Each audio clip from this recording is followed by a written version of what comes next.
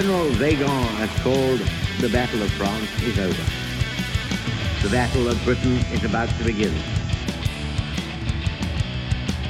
Welcome to the Lead Pursuit Podcast, a podcast covering Blood Red Skies, a game of World War II aerial combat.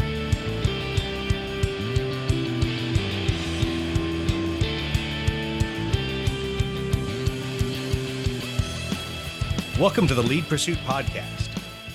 Tonight we're going to talk to Andy Chambers and we're going to discuss a little bit about campaigns and a lot about other things that we care about. But first, we want to go through our usual evening of information. Brett, how you doing tonight since you're on to discuss the intel updates in the hangar? Oh, I'm doing good. Awesome. So there's been a few things that have popped out there in the intel update world.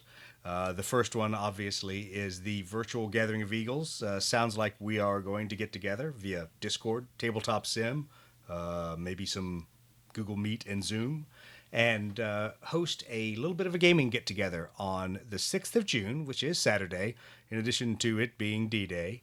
And we will start that about 10 o'clock Eastern, somewhere between 9 to 10 o'clock Eastern. The schedule is not out yet, but if you want to get an idea of what's going on, you can head over to leadpursuit.net. There's a tab up in the top of the navigation bar for Gathering of Eagles. Click on that, and you can sign up, and we'll put you on the list. Once again, there's no complex registration. It's free. The questions it asks are just kind of, hey, what kind of things do you want to pay attention to? Hey, you're there for competitive gaming. I'm there to hear Doug pontificate about rules, whatever. So that information's on there. Please sign up. Don't feel obligated that if you signed up, you have to show up. We just want to know who's interested. And that way we have a list of people that we can put out some smaller invites to for some very specific cool things that'll be going on during that time frame. So you can either show up and get the public link to everything, or you can register early, get the private link, and maybe get the invite to the party suite, right? The con party suite. We're doing that, right, Brett? Wait, that's not going to work virtually, is it? Damn it. It's a BYOB. Okay, so everyone bring your own booze, and you can hang out with us in the party suite. All right, so while we're talking about that, the other week we had the team from Fights On. They really supportive of our work with Blood Red Skies and our podcast. They would like to extend a discount code if you want to order some terrain. They've got some pretty cool markers out there as well. If you want to go pick up any of that, when you check out, just use the discount code LAG Pursuit, LAG, instead of lead. If you're not a fighter guy and you don't get the joke, that's all right. We used to always talk about people who weren't hacking it. They were, quote, stuck in lag, so they weren't pulling lead. They were behind the bandit. But that's fine. So use LAG Pursuit as your code and get an added discount on there. Now, new things we've tried. Well, I had a big box of acrylic roll across my desk the other day. Did you see the photos of that, Brett? Yes. I want to get those on the table. Those look good. Yeah, so it's been great. Litco has done a great job with some of the prototyping we did earlier, kind of at the end of 2019. Well, we've turned all that from the prototype phase into the ready to commercially sell phase. And of course, Litco's hooked us up, let us have a couple months of exclusivity. If you want to buy those acrylic tokens for Airstrike or the dials, we have them on our website. How do you find our web store? It's really tough, guys. You go to leadpursuit.net and there's a button that says store. But right now we've got the dials and the tokens up there. There are some other cool acrylic things coming from Litco. They have done a really good job working with us on some neat Blood Red Skies specific stuff. So you'll see that coming up in the next couple weeks. And you can order it online, or you can wait a couple months. And if you want to wait till the fall, you probably can order via Amazon straight from Litco and do some things like that. But once again, we'd love to get those out into gamers' hands early. And we've got a discount already on the website, so it's not full retail price if you order from us. The one thing I will say is we're going to have plenty of copies, as well as copies when we go to the in-person Gathering of Eagles. So if you want to wait and buy them there, that's not a problem either. And it's weird. We might even have a discount during the virtual game. Strange. Well, what other new kit have you seen out there, Brett? Anything interesting, mats or game kit wise? Well, I just got my first box of BF109Gs and nice. Took them out. Nice. Yeah, looking real good. All in Warlord resin. That'll So be part of what I paint up. Yeah, exactly. We're gonna do couple of paint classes, some cool kind of things. Yeah, between Chris and I think we're gonna go from soup to nuts. Yeah, so Chris, that guy that didn't join us tonight. Why did Chris not join us? Because he's putting together his basement. Now his excuse, for all the listeners, his excuse was good. He's like, I want it to look nice when we're streaming a painting video for the virtual Gathering of Eagles. I think we all know he was getting it done so that his wife would stop yelling at him. So don't try to blame the Blood Red Skies community for you having to work on your home improvement projects. But no, he couldn't be with us. He was finishing that up. But those classes are going to be fun. I think people are going to learn a lot. I know I'll learn a lot. I'll probably be stuck doing something else on the other end of the table, coordinating the virtual con at that time. But it should be pretty neat to have you up here doing some of that painting. Yeah, you provide the beer. I'll do the painting. Yeah, that's easy. I can do that. Strange. I have plenty of beer in the fridge already. Already stockpiling it. The toilet paper. All right. What else you been working on? I think one of the B-29s you were getting some more work done on. Oh, yeah, that's right. I recently started another Korea B-29. This one's Raisin Hell, and they're actually pretty quick. I mean, I know it's a big model, and maybe that's intimidating for folks, but if you want to paint a big model, especially these B-29s, they paint up pretty quick. I mean, because it's not a whole lot of colors. There's some little details and stuff, but it's nothing too crazy. So my intent was to crank that out and then start working on those 109Gs, get them all prepped up for the painting tutorial. So anyway, that's recent. I just finished some DO-17s, some Battle of Britain era DO-17s. Right. Saw and those. and then rolled right into this B-29. So I may put that off, the B-29 I may put off to the side and get started on these 109s and then come back to it. But those are always fun. I've done, this will be the third one. I really like these B-29s. They're fun to paint, and they're a nice palette cleanser. We need to talk about that in our next episode. Spend some time talking about painting something that big and the level of detail. Because I think people also, I know myself, I'd be a little concerned because what I like about 1/200 scale is it's small and there's not this high level of detail. I think there might be a little fear that as the aircraft get dramatically bigger, sometimes the lack of skill on my part becomes a little bit more evident. But we'll talk about that in another week, because right now everyone is thinking, I've listened to you idiots talk for 7 minutes and 15 seconds. Why do I have to listen to you anymore? I would like to hear you talk to Andy. So without any further ado, we're going to take it over and talk to Andy.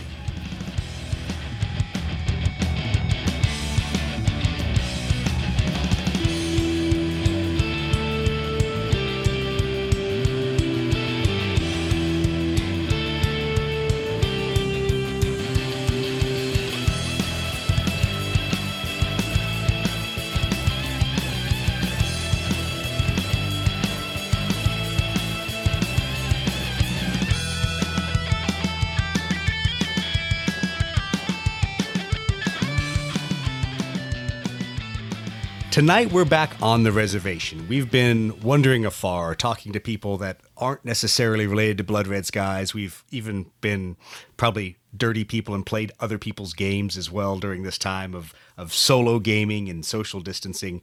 But tonight, we're back with the man himself, Andy Chambers. Andy, how are you doing tonight? I'm very well, thank you. As well as can be expected under the circumstances, anyway.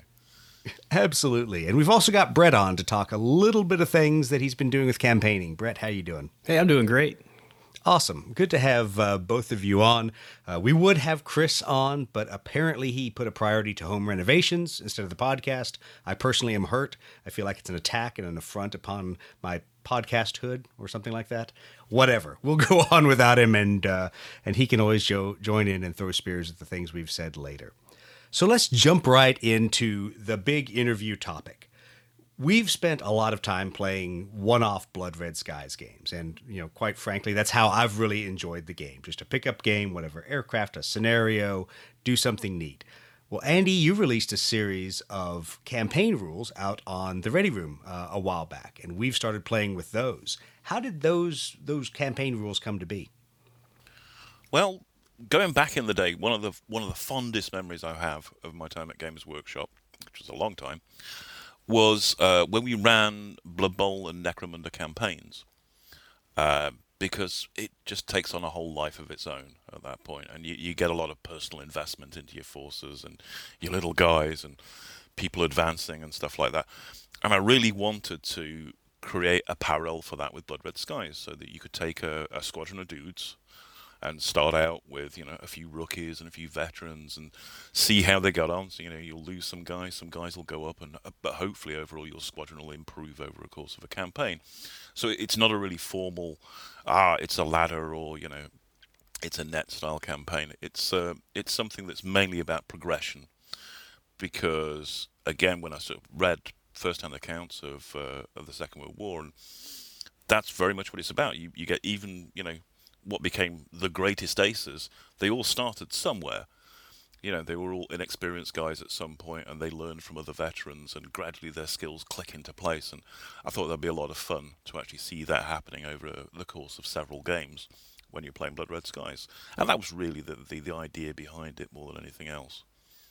Yeah, I think it's pretty funny going back to even George Bierling's early history and being a pilot who didn't fit into the squadron well in his first tour, and nearly having a midair with another pilot during training. And you laugh when you think of that individual going on, being put in a different situation, different theater, and now he is literally the ace of the base and is racking up all the kills. It's an interesting evolution to see in some of the pilots. Brett, I know you probably don't feel the same way about pilots surviving, because it seems like you've been on the downside of the campaigns that you've been running. Yeah, the interesting thing about our campaign, we started, right around Battle of Britain. We've played 6 games so far. Initially, our games were, one game was a month, and it's surprisingly, I'm playing Luftwaffe, and it's surprisingly kind of following history. I'm just getting attrited the whole time and getting close to being done with flying over the channel. Yeah, it's ceasing to be fun because you're replacing all of your people that you really liked and had an emotional bond with a bunch of rookies that are showing up as pilot skill too, right? Yeah, Andy said, personal investment in the game, and that's definitely how we feel about it. Me and Steve Toth, he's my partner in crime in this venture, and it's funny. You make decisions in the game that you wouldn't in a one-off game, because you're like, oh man, I can't afford to lose this guy or whatever. You're thinking about, ramifications for future games. Those are things like that. If nothing else, those basic decisions are something that's totally new to just your regular, roll for a mission and play a one-off game. Taking risks with your guys suddenly takes on a whole new aspect when you're running in a campaign. And do you go in for that last dodgy shot that maybe would win the game, or if it doesn't work out, end up with your guy almost certainly getting shot down? And the answer is, you probably don't. Yeah, and sometimes it's just a matter of just the odds. I had a scenario, one of our early games, I call it my Black Thursday, where 3 of my guys didn't survive. Their aircraft exploded and they didn't escape, so all 3 of them were killed in action, which, as you know, in the campaign stuff, using the shoot down table and stuff, you have to really mess up your die rolls to make that happen. But to make it happen 3 times in a row, I lost 3 guys in one mission. That's pretty unlucky. That is pretty unlucky, it has to be said. Because when I wrote the sort of like what happens when you get shot down, again, that was very much informed by reading accounts. And yes, some guys get killed in their planes and things like that. But, a lot manage to bail out. Some don't survive bailing out. Some bail out and get captured. Some bail out and don't get captured, and all this sort of stuff. And I tried to build all those different potential outcomes, along with they're trying to limp back to base, even though your squadron's taken a lot of damage and so forth, and do the crash landing thing as well. Very inspired by Pierre Klosterman on that front.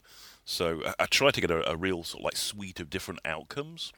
So if you keep ending up with your guys literally getting exploded on contact, you're definitely being unlucky with those tables there, I'm afraid.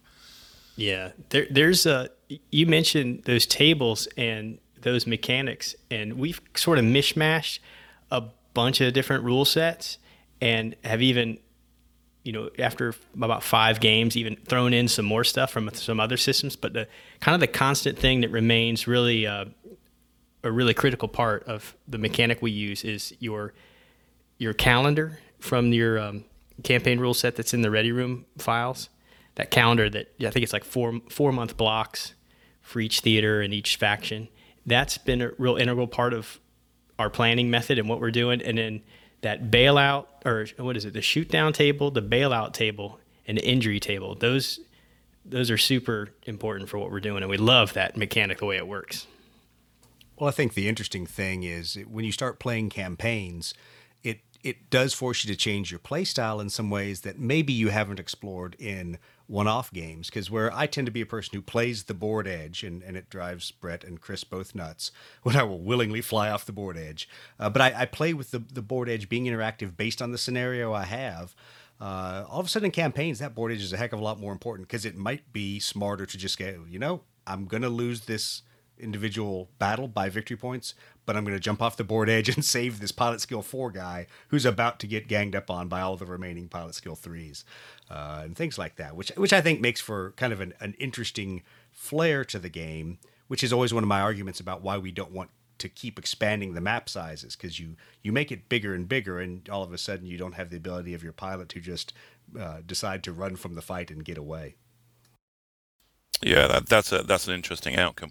It's one of the nice things, actually, casting back to another game. I did Battlefleet Gothic when I was at Games Workshop, because for that, we built into the victory point rules a lot of difference between getting a ship crippled and lost, basically, with the idea being that, if a ship is in trouble, you try and get out of dodge. You don't use it as a bomb to try and throw into the middle of the enemy fleet in the hopes that it'll blow up, because it's going to cost you a lot of victory points if you lose the ship. So, and that actually has promoted some good play on that front, even without it being a campaign setting, that people will try and save their ships if they get into trouble rather than just abandoning them to the fates as soon as they get damaged. Andy, I think playing some campaigns is even, it would probably be informative for folks who have any complaints about the boom chip mechanic, because playing in a campaign, it's pretty clear there are times when you're hoping you get boomed out and can fly home without suffering more losses. And maybe that's not real clear for folks who are just playing one-off games and or have an expectation that the game only ends after every single aircraft is shot down. I think not only does that, not really accurate for how things really work, but then you start to feel the reality of that when you're just playing a campaign, because the outcome's going to spill over to your next game. Yeah, there was kind of that thinking behind it as well. I didn't want people fighting to the last aircraft every time. And gamers being gamers, that's, of course, what they'll do. Wait, this isn't 40K with airplanes? I don't fight to the last model on the table? Sorry. I couldn't pass up that dig. Yeah. Well, you learn from your past, don't you? Or at least you try to. At least. you try to encourage good habits, which is, again, where the Battlefleet Gothic came from, was like, don't play to the death every time, because it lacks verisimilitude, my favourite word at the moment, lacks truthiness. Whereas actually actively working to try and save your guys, that has got an element of truth to it, and I think makes people play a bit more honestly, if you see what I mean. Yeah, and one of the interesting, points about the game, and it comes into when I'm trying to explain parts of why boom chits are so important to people and why you can quote unquote break a squadron, and how that comes out really in history, is a lot of people unfortunately only read about the shoot downs, and they don't read about the 30-40 planes all mixing it up, and then everybody at about the same time going, okay, we've had enough. And one side usually deciding to leave, but it wasn't like an ancient infantry battle. You didn't just massacre the other side because they decided to leave and you ran over them with your elephants. Both sides would break it off, and generally there was a little bit of, all right, we're pretty beat up, they're really beat up, we're just going to let them disengage. Yeah, it is a truth. And I've talked about this before about playing World War II online, and that fact that the sky can go from being full of enemy planes to just being empty in a moment. It's not that easy to actually stay on the tails of multiple enemy aircraft when they decide to get the hell out of dodge. They just dive away and they're gone, And to a certain extent, chasing after them, you're putting yourself at a big risk if you do that, because you never know when somebody else is going to be in a position to bounce you. So there is definitely a point when the sides decide, like, that's enough of that, and disappear off. And you don't hang around at that point, because then you're a guy on your own, and that just means you're a victim. Hey, Andy, as we're playing along, one of the things that we've noticed, of course, the games are exciting in themselves, but then sometimes what the outcome, what the potential outcome is going to be on that shoot-down table is almost more nerve-wracking than the game itself. And, we know it's coming because there'll be a shoot-down and we'll make a little note. And like, oh man, even while the game's still going on, we're saying to each other across the table things like, oh man, I wonder what's going to happen to that guy when we get done. I'm already nervous about it anyway. we actually added some other mechanics from some other sources to enhance or add to that post-game stuff that could go on, because what I'm finding is Steve and I are playing about one game a week. So there's plenty of downtime in between missions, and we are, updating our squadron list and figuring out what we're going to try to field for the next game and all that. Are there things that you would have us doing, things that are on your mind that you think you'd like to see in a rule set, perhaps for some of the extra post-game events or whatever you might call them? It's interesting. It sounds like you're doing some of it already. One of the things I tried to replicate, I don't know, I can't remember if I included it in the final rules or not, was you could get this situation where your squadron comes back out of a fight and, 2 planes don't come back, and you don't know what happened to them. You don't know if they were shot down and the guys were killed, or they crash landed somewhere and the guys survived. You don't know if they get captured. And you get these stories of squadrons going back, and they just never hear from a pilot again. They just don't know what happened to them. And in other cases, they don't hear from a pilot again. They're listed as missing in action. And then, 3 months later, they show up again, having, made their way out through France and Spain on foot and managed to get back home again against all the possible odds. So I was keen that there would be something like that, and an element of the unknown going on as well. Yeah, I think it's really interesting, at least the way the rule is written in the version that's on the Ready Room, is that you've got about a 50% chance in that first month that things could turn out well. And that really drops dramatically as soon as it's after that first month, because you're either going to be a 1, he's confirmed dead, or a 6, he sneaks out. So it's really, it forces it to evolve of months of waiting and going, I've got this guy on my roster. Do I just line him out now? Because is he coming back? He's still missing in action. Yeah, that was the idea behind it. There's what's it called? Woodbine Red Leader, I think it is, which is about a P-51 squadron in Italy, and they had exactly that sort of thing happen. They had guys that just disappeared and they never knew what happened to them, and they had other guys that, against all the odds, showed back up again months later because they'd been shot down, captured, escaped, and managed to get with the resistance, and been stuck with the resistance for a few months, and then eventually they managed to smuggle them out, sort of thing.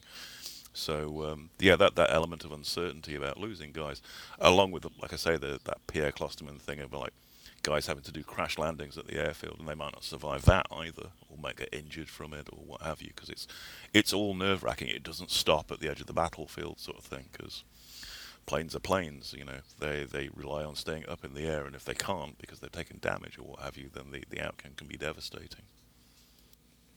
One of the things we did when we started, we were just managing about 12 airplanes and their pilots for a squadron, but we found that we were flying a mix of planes. At least in my case, I had 110s and 109, so really different roles, and it just seemed clunky to have them all smashed together in that 12-man roster. So we made, or at least I made on mine, a second roster for the squadron of the Zerstreuers. And now I kind of feel like we found a kind of a sweet spot where instead of just managing a single squadron, we're sort of managing a group that has maybe a subordinated attack Stoffel stuck in there. And that's been pretty fun. That sounds like an entirely sensible way of handling it, I think, because, in Blood Red Skies, really a squadron is a group that all flies the same plane, is one of the defining points of it, with a few odd exceptions here and there. That's how it was in the war. So if you're flying different sorts of planes, there's no harm in flying multiple squadrons. Because, we were talking about guys getting shot down or lost and things like that. There are benefits to running a campaign with a squadron as well. The guys can go up as well as down. So, in some ways, you're kind of spreading your goodness thinner by having multiple squadrons too. Well, that's one of the interesting things I've seen in a couple other systems, and I'll use the original Hornet Leader as an example, that there's a continuation of the squadron past the current campaign. And it's an interesting mechanic they have in there, and I think that some people expanded upon it on Board Game Geek online and kind of put out some further campaign mechanics. But there was a point to growing your pilots, and it was even though you finished this current solitaire campaign and, okay, only a couple people went up, the point was if you generated your next campaign, there was a good odds that people were going to leave the squadron and get transferred. And if you hadn't trained your second in command to have high leadership skill, high aggressiveness, whatever, in that game system, all of a sudden, you could roll and the CO would now get orders to go be a staff guy. And all of a sudden your second in command you haven't invested the flying in him to make him good. And so it was really interesting to watch people use that system to walk an F-18 squadron through 3 or 4 different campaigns, and all of a sudden have guys that were their star players get pulled out, not because they were killed in action, because it was their time to leave the squadron and go do something else really important for the war effort. Well, all of a sudden you found yourself in like the 4th scenario or 4th campaign with a bunch of rookies, because you hadn't flown them. Yeah. And your elite squadron leader has now been kicked upstairs to go and command exactly. the wing or what have you, because he's too important to be flying a plane anymore.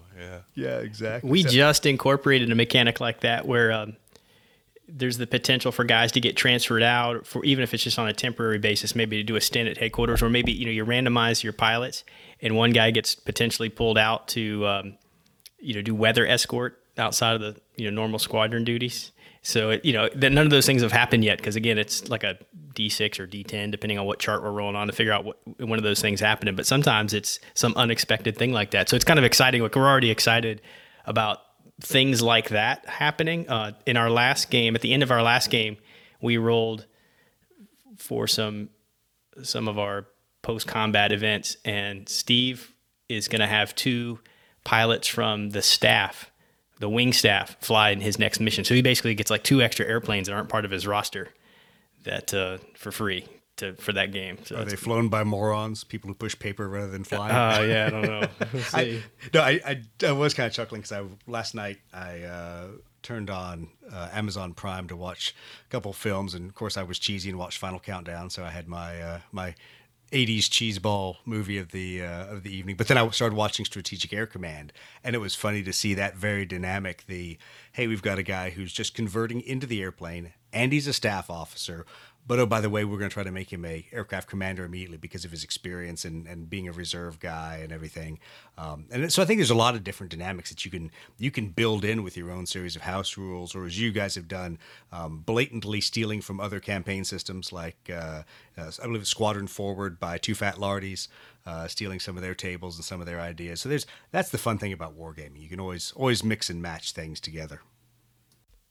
Yeah, we have stolen some stuff from them for sure, because it translates so well into Blood Red Skies, and really all it's been is an addition. I think, like I mentioned before, that the centerpiece of the besides the missions right out of Airstrike and everything, that calendar that Andy made and the shoot down bailout injury table, those are integral to every game, and then everything else we've just kind of recently piled on top of that. So we've added a landing check table. I think that we use for anytime somebody has a forced landing, we go to that table because it has a little bit more richness and depth for what potentially happens. Anything ranging from perfect landing, everybody's fine, airplane's fine, to some level of injury and damage, all the way up to totally destroyed and KIA. And then we've added some other events, like I mentioned before, that have impacts on getting replacement aircraft and replacement pilots, and maybe weird things happening. Some of them are even in-game events. We also used the theater weather cards. So it used to be when we would start a game, when we get to the part of placing clouds, we would just do a D6 to determine how many clouds, and then we split that equally. If there was an odd number, we would just do a roll-off to see who gets the higher number of clouds, and we just take turns placing our clouds. No big deal. Now we do that, as well as rolling a weather event chart, which could determine some kind of weather thing, and the weather events translate to one of the existing theater weather cards, and that has impact because then that can completely change the cloud mechanic. If you get maybe downdrafts, I think is one of them. If right. we roll for that, then now all of a sudden you want to stay the hell away from clouds. All of a sudden, Brett's plan to hide in the clouds and come out and gun me doesn't play so well anymore. Yeah, it's been so fun. Just little things like that. I mean, they sound little, but you start throwing extra little conditions like that are sort of randomized, and we've played a few games and we're already experiencing every game like something we've never encountered before. So it's teaching us the game better. I think we're learning a lot about the game, but it's also just super fun because now it's like, oh my gosh, I can't believe that happened, that kind of thing. Well, Andy, what kind of things ended up on the cutting room floor when you were writing this squadron leader version of the campaign rules? Well, I've mentioned before that I actually have the wing commander rules, as I call them in the end, which originally when I first started out to write a campaign system, I came up with this fairly insane. I'll be honest, yeah, it was fairly insane. Insanely Shocking. complicated.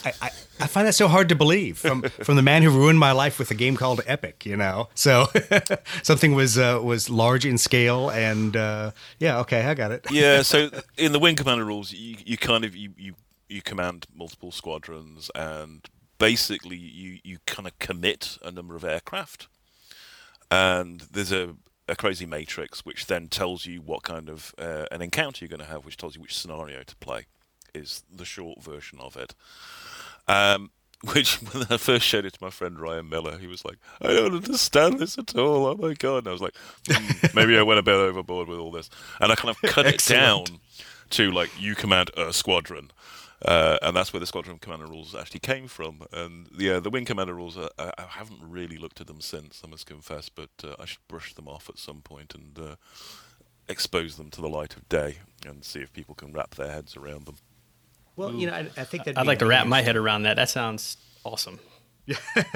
Brett being the sucker for anything campaign now. Yeah, no, that sounds really, really interesting. And the funniest part of looking at some of the larger campaign structures, for lack of a better term, and I'll use Phantom Leader from DVG Games as an example, is that how aircraft ended up in the mission they were on really varied by theater and by war. I mean, obviously in Vietnam, you didn't pick your targets. All of a sudden you got handed this target from the Joint Chiefs of Staff. Or whereas Korea, there was a little bit more of a, as we would call it these days, a targeting board. All the bomber guys at the Air Force would get together and go, hey, here's what we're going to hit. Hey, Navy, do you want any of the easy targets for your fighter bombers?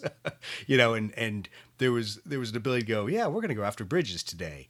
And all the way back to then World War II, where there's a lot of, in a sense, armed reconnaissance missions in some of these theaters where it was the pilot sitting down with their intel officers looking at the map and going, hey, I think there's a troop concentration here, or I think they might be putting a train through the mountain pass here. Let's just go put up, a series of P-47s, see what we can find, and strafe it. Yeah, absolutely. And that was kind of where it came from. Both the Battle of Britain, where you've got kind of the Luftwaffe commanders who were just committing certain numbers of fighters to escort bombers, certain numbers of fighters just to run around the place and maybe attack airfields and stuff like that. And then the flip side of that with the RAF doing much the same thing in France, where they're basically trying to draw the opposing air force out and say, hey, we're going to come and bomb something, you want to come and intercept these bombers or not? And that kind of interplay you got of like how many aircraft people wanted to commit at different times, how many they could commit at different times, producing some very kind of asymmetric scenarios, which again can translate into things like the bounce scenario and stuff like that, which, you normally wouldn't play that scenario unless, the campaign tells you have to, because it's a clearly unbalanced scenario. But it's there for a reason. And that reason is, in a campaign setting, that's kind of what happens when you commit 60 or 70 aircraft and they've only committed 4. The chances are those 4 aircraft are going to bounce you, because they'll be able to spot your formation from miles away, get into a better position, and then come in on your tails. So it's a way of kind of evening those odds, even though they're outnumbered in the sky, that they can manage to get into a much more favourable position before attacking.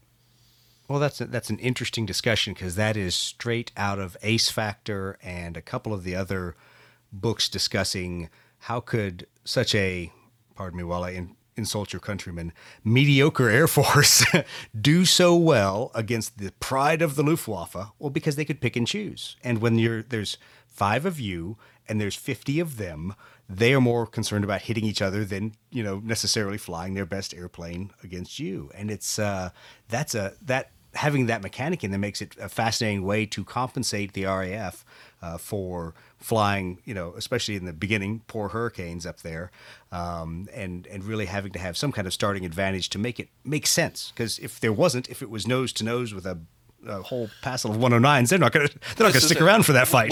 When you look at the numbers involved, at times it just makes no sense at all. You've got 4 guys or 8 guys or 12 guys going up against 30 or 50.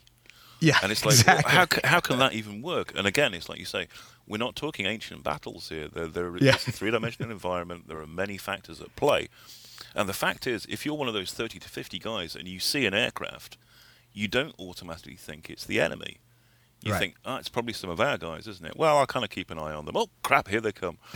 And there's a very good bit in Adolf Galland's memoirs where he talks about this when the RAF are coming over doing what they, very English term for this, they call their rhubarb missions and things like that, where they are escorting like 4 or 6 bombers with about 70 Spitfires, 3 squadrons up there and all this sort of stuff.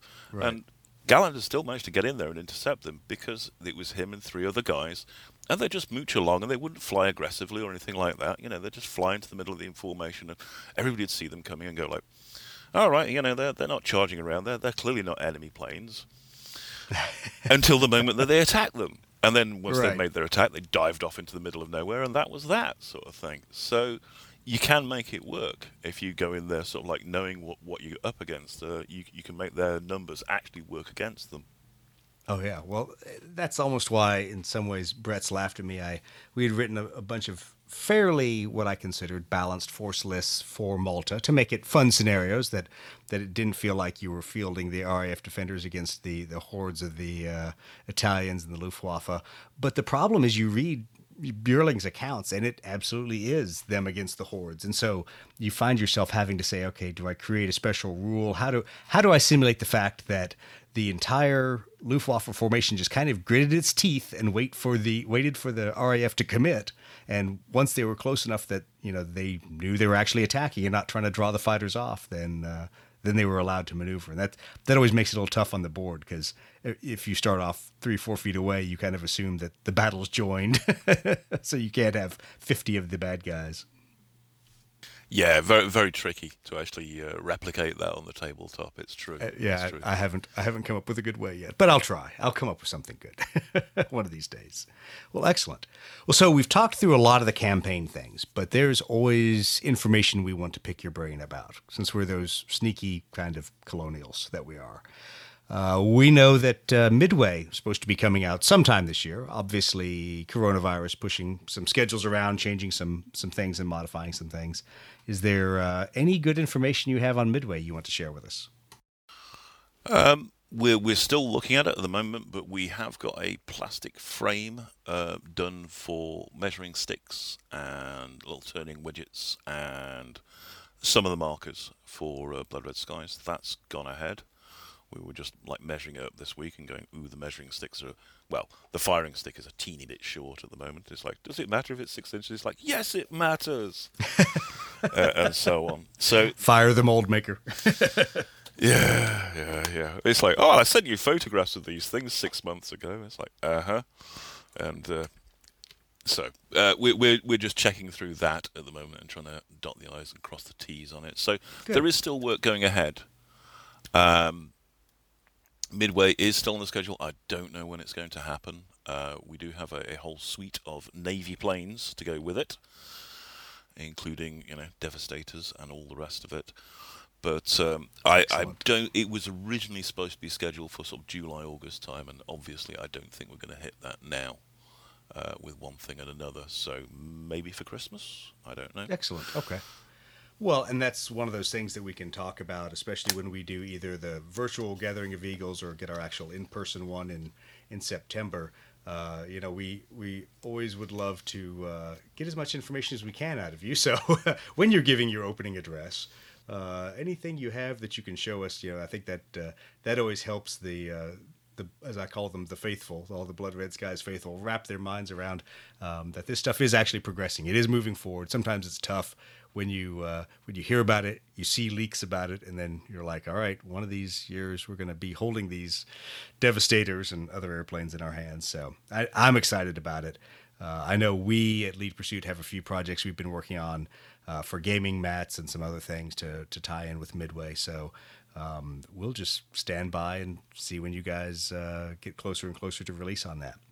Yeah, unfortunately, the wheels grind slow. This is always the case. Have I done it's 30 years now I've been professionally making games for. It's 30 years now I've been professionally making games for. And I can tell you, it's always like, either 6 months or a year away from when you thought it would be. For one Right. reason or another, it just always seems to work out this way. So try and rest assured that, yes, the wheels are grinding slowly forward. And we are still up for that midway release. I'm excited by it. I think it's going to be a biggie. Because God bless you, Americans. You love your planes so much. So, We don't want to play with these RAF aircraft. Why would we want to dirty ourselves with those? Yes. No, I know the feeling, which is good, because I think the Midway box set will definitely help start some more interest in the U.S. because it's a little bit more relatable to some of the players. But like everything else, I'm happy to push a lot of different airplanes around the table myself. So it's just interesting to see what people's preferences are out there. Well, what other things are in the hopper, at least in the minds of Andy Chambers? What kind of things have you been ruminating over, thinking about, and kind of pushing Blood Red Skies into? well, as has been discussed before, we do have the prospect of doing some Vietnam-era jets, which I know you gentlemen have been kindly working on some rules for me. So I hate you again, Andy. duly rubber stamp them in and go like, Please don't tear them apart, light them on fire, and burn them. That's the point I'm at. the truism, and I'll give you this from my 30 years of professional war games making experience, is Hey, have you been doing this for 30 years? I've been doing this for 30 years now, 30 years? All right, sorry. Yeah, 30 whole years. That's more than time than some of my players have been alive for.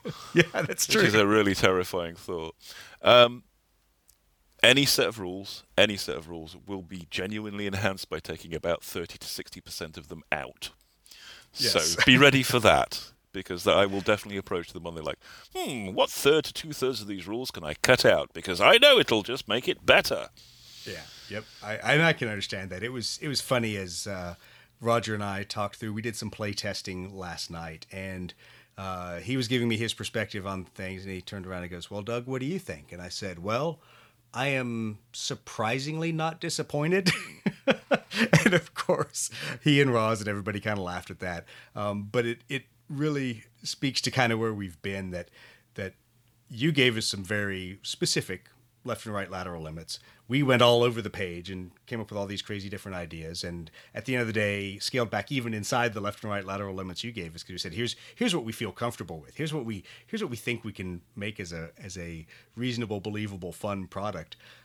So it is a compromise, and I know you're going to take a red pen to whatever we write, which is fine. I'm perfectly good with that, but it will be funny to see the things that don't pass Andy's muster, and I go, ooh, I really was emotionally tied to that rule, but I'll just get over it and then push my large phantoms around the table. You may be pleasantly surprised. You never know. You might have done a bang-up job overall. You have been working I highly doubt that. with Roger, and anyway, he's had his knuckles wrapped with the ruler a few times himself, so he kind of knows the deal. Well, and just so you know, and also so the listeners know, it's hilarious to hear the conversation, because anytime any good idea comes up, it's always like, what is Andy going to think of that? Is Andy going to like that? Does that pass the stone tablets from Andy of what we've been told we can and can't do?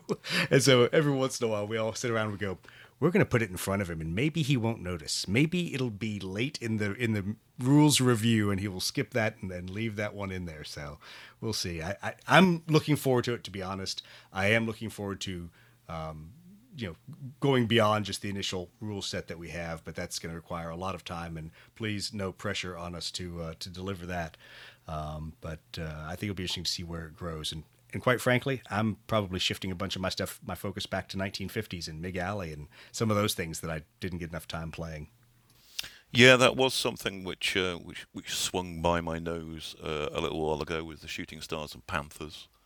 I know they look good, I assume. Look fancy. They look really cool, actually. It kind of ignited my interest in maybe doing 50s jets in a way that I have to confess that the MiGs and the Sabres hadn't, because they're very 50s sci-fi looking, really, on a fundamental level. Right? Those straight wing jets, they just look cool. So that's the funny thing to me, is I don't always think about how sci-fi some things in the 50s were and how atom punk they were until I was watching Strategic Air Command last night, and I'm looking at shooting stars. I'm looking at B-36s, Roger's favorite airplane, and looking at these guys in their spaceman suits, practically that they're walking around inside the aircraft in, and it's funny to go. That was really very sci-fi styled, and then all of a sudden we went into very sleek canopies, very very different kind of aircraft than this almost Atom Punk style spaceship aircraft we had in the early 50s. Yeah, it's crazy, isn't it, when you look at them? Because actually, we keep saying sci-fi and things like that. That's because the early sci-fi that we're mostly a witness to was greatly informed by that period of aerospace development. They were attempting to ape the real world as much as possible. Oh yeah. And now we sort of like go, wow, that means they all look like TIE fighters and X-wings and things like that. It's like there's a reason for that. Well, it's interesting. So one of my favorite artists was Kelly Freas, and a lot of his pulp science fiction, what we would now kind of call Atom Punk style work. But of course, it wasn't Atom Punk because it was actually that style at the time, like you're alluding to. And it was fascinating to me to see all that styling and to go back and look at it years later now and go, okay, I can see why in the 50s and 60s that made sense. And then all of a sudden you end up with aircraft like the F-4 Phantom that is just a block of lead with very small windows and very big engines. Yeah, it changes again once you start getting into the sort of like the NAM era jets, and the Phantom's going to be an interesting one because, like you mentioned earlier on, it is huge. If there's one thing that Blood Red Skies has really brought home to me, it's the difference in sizes between aircraft. Because you look at single engine fighters and you go like, they must be all about the same size. Your brain just automatically assumes that. It's not true at all. Yeah, it has been fascinating to build up forces across several different times and then go obviously forward into Vietnam with some of the resin models that I've picked up and suddenly say, ooh, that's bigger than a Mosquito. That's going to be interesting to put that on the table. So we'll see how that all works out. Yeah, because the Phantoms are about as big as like twin engine bombers and stuff like that, as you say. So yeah, it's they like, are, which is kind of funny. Well, excellent. Well, what have you been doing besides Blood Red Skies? Is there any other projects you've been pitching in on that you want to talk about or things you want to leak to the gaming world? I've been working on another of the 2000 AD series of games for Warlord Slain, which is the fantasy barbarian game, which it originally started off like last year and got in the end put behind doing Judge Dredd, even though they swore to us that they were going to do Slain and then Judge Dredd, but it actually ended up being the other way around in the end. Another one of those glorious things that happens in publishing. Exactly. So we've kind of just come back around to that. It's me and Gav Thorpe again working on that, and we did Strontium Dog together, of course. So that's been a lot of fun, and it's given us a bit of breathing space from what our initial take was on it, to learn from that, and of course completely rewrote what we wrote before. So that's been fun, and I'm hoping that we can finally get that put to bed soon. The other things, what else have we been working on? I've got a contract for a board game, actually, interestingly enough. Which it's frightening, a board game. Say it isn't so. Yeah, well, board games, they're just like tabletop miniature games, but they're easier because you get to work on a grid. So exactly. Don't tell board game designers I said that, they'll be horrified. So yeah, it's kind of a skirmish game on a grid, which has been interesting, fun times. I'm using cards for that one. So I hope to be able to talk about that a little bit more in the future.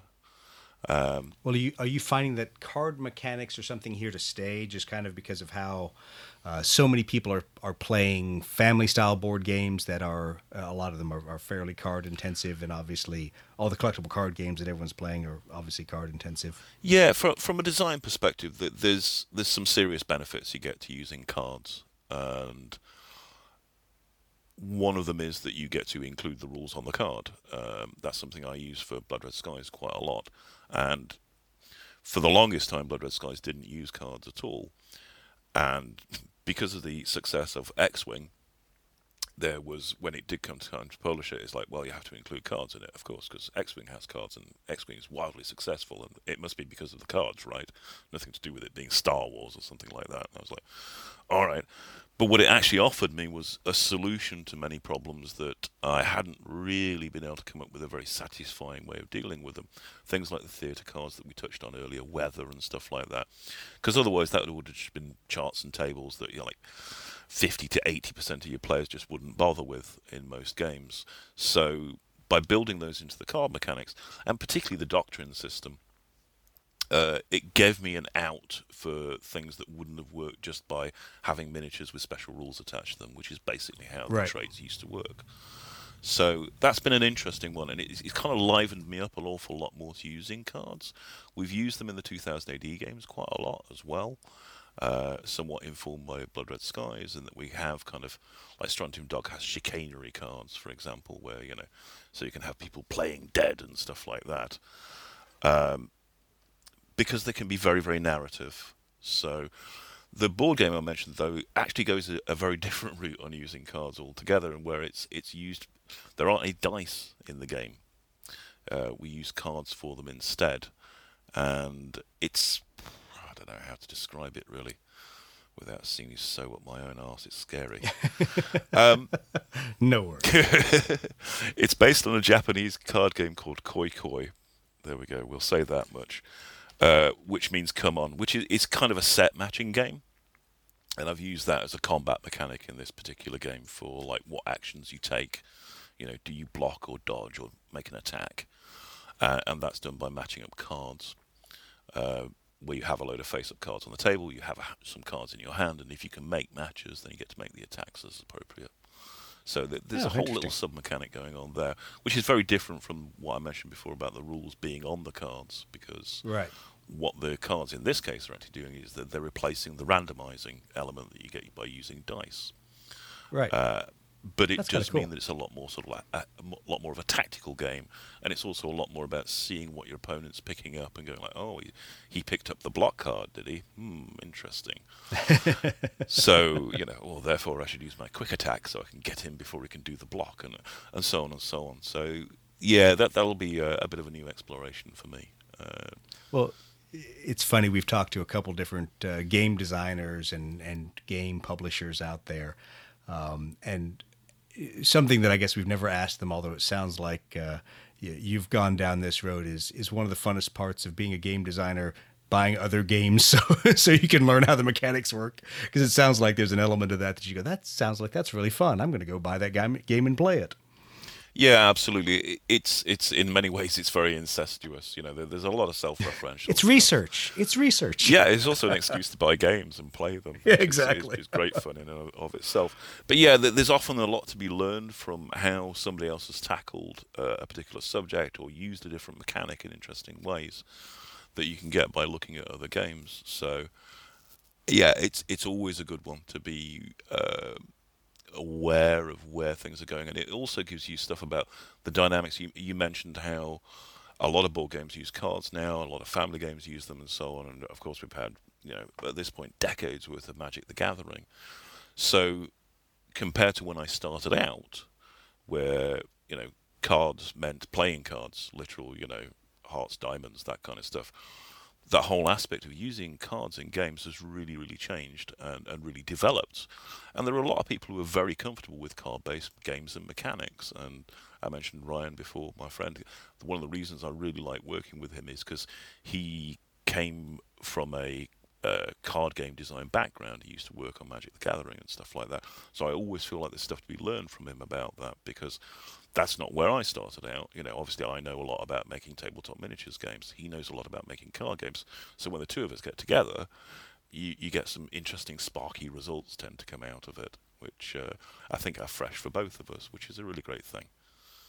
I don't know. You used to have cards. I laugh because I was digging through my my closet of shame here, reorganizing things, bringing them out, and ran across my box for Titan Legions. And of course, so it has all of the different unit cards in there and things like that. And so I had my moment of nostalgia because all my epic scale stuff is still put away and is not out of the closet of doom. But going just through the individual unit cards, remembering how interesting and how fun it was to build an army with unit cards. Oh yeah, And yeah, things yeah. like that. It's true. I mean, some of my earliest work I did at Games Workshop, one of the first things I did as a major job there that wasn't a White Dwarf article was doing Warhammer Battle Magic, which was when they switched over the magic system to working on cards. And also the magic items, which is where I got to do the sort of like very much the apprentice job of like going through all the cards and like putting in all the horrendous overpowered cards that you could then get in that system. And so you kind of got two things going on there. There was one where there was the magic cards for the Winds of Magic, and that actually was again a dice roll replacement system. And there was the other side of it being the rules on cards, where the magic items, you know, it was a block of rules basically for a very specific piece of gear, where you could put them in a book certainly, and you could be there leafing through the phone directory that would be produced there by looking for the obsidian amulet or what have you. But actually it was more convenient for players to actually put these on little separate cards of their own, so you could just take the ones that were relevant for your force and have them to one side as an aide-memoire. So there were two things going on there, but I don't know, I see both of those as being a little bit different from the Magic the Gathering style thing, where it's more about the interaction of cards. I mean, Absolutely. There was an element of that in the Winds of Magic and the latest sort of psychic system that we did for Warhammer 40,000 that worked the same way, but it wasn't quite the same thing. There's definitely something that developed that was smarter than that, where, you know, the card play and deck building and so forth was very much the game itself rather than an adjunct to a tabletop miniatures game, which is where I kind of learned my chops on it in the first place. Yeah, because we've talked about it in the competitive Blood Red Skies scene, the amount of effort devoted to building your theater and doctrine deck, even though generally it's a fairly small number of cards, but the how do you compensate and what equipment types do you take to compensate with that, and ways to kind of remove some of the outliers and make things table reliant rather than is your opponent going to grab one of the cards that you just can't compensate for without giving up all your flexibility. So I think there's some interesting things that I know we in the U.S. competitive side want to try. I know Brett couldn't care less about competitive right now. He's happy to play his campaigns. Maybe we'll let him play a campaign over one of the days of Gathering of Eagles. So knock out 3 or 4 games at one time there. Yeah, I'll be the first to put my hand up and say, when I've been writing the Blood Red Skies theatre and doctrine cards in particular, I have paid very little attention towards their balance. That's not what they're about as far as I'm concerned. If you want true balance on a kind of tournament competitive circuit, then you do need to self-censor a little bit. Because there are ones in there, you know, like the numbers card and the home advantage card, which are dynamics that I wanted to put into the game, which are kind of, in a tournament environment, blatantly unfair. Right. Because well, it was funny because even Roger played restricted airfields against me the other day, taking me from 4 MiG-17s to 3. Yeah. And I'm like, ooh, that hurt. Yeah, they're very much there from me looking at it from a historical basis more than anything else, and going like, well, what are factors that can come into play? Yep. And stuff like restricted airfields are like, you know, it's all well and good that you've got, you know, 5 times as many fighter aircraft as they've got, but if you've only got a handful of airfields up near the front lines where you can stage them forward, then actually you've got about the same number as they've got. And it's particularly on the Eastern Front, you get this dynamic where the advancing force can't maintain its air superiority because the retreating force is actually going back to properly established air bases with, you know, all-weather strips and stuff like that, whereas the other guys are having to go off, you know, mown grass basically for their airfields, and it limits their effectiveness. And you got this after D-Day as well to a certain extent. I mean, you had England working as the unsinkable aircraft carrier to help out, but it was very much a factor for the more short-ranged aircraft of just how many you could bring to bear was limited by how much airfield space you physically had near the front lines. Right. Yeah, it's funny for us. We tried to break Rolling Thunder down into 3 different phases and provide at least some variety to the theater and doctrine cards out of the Blood Red Skies mix that could be played in there. Just hoping to give people a little different flavor, whether they were playing, you know, early phase, mid phase, late phase, doing Operation Bolo where it's weapons free and you can shoot anybody you want because it's only fighters over the target area, things like that. And so that was a fun series of combinations. I think Roger and I still have a lot of work before we think that our recommendations for for cards are even close. But it's been fun to analyze the tactics and the history. Yeah, don't sweat it too much because, like I say, I tend to see Blood Red Skies as supplying a toolkit. I talked about this for Airstrike before now, of like, it's supplying hopefully everything you need and more, and to a certain extent it's down to the players to do their research and go, well, this actually fits really well in the context of that campaign, and oh yeah, I read about that, and so on. It's interesting the Fat Lardis stuff keeps coming up because they've evidently done a lot of this legwork already and worked out their campaigns and worked out squadrons and all the rest of it. So I think they're sounding like a really good resource. People keep mentioning their books as being a good source for this kind of thing. So Brett's dug through it. I haven't ever had a chance to really dig in detail through their campaign system, but everything everyone said it's pretty detailed and pretty fascinating.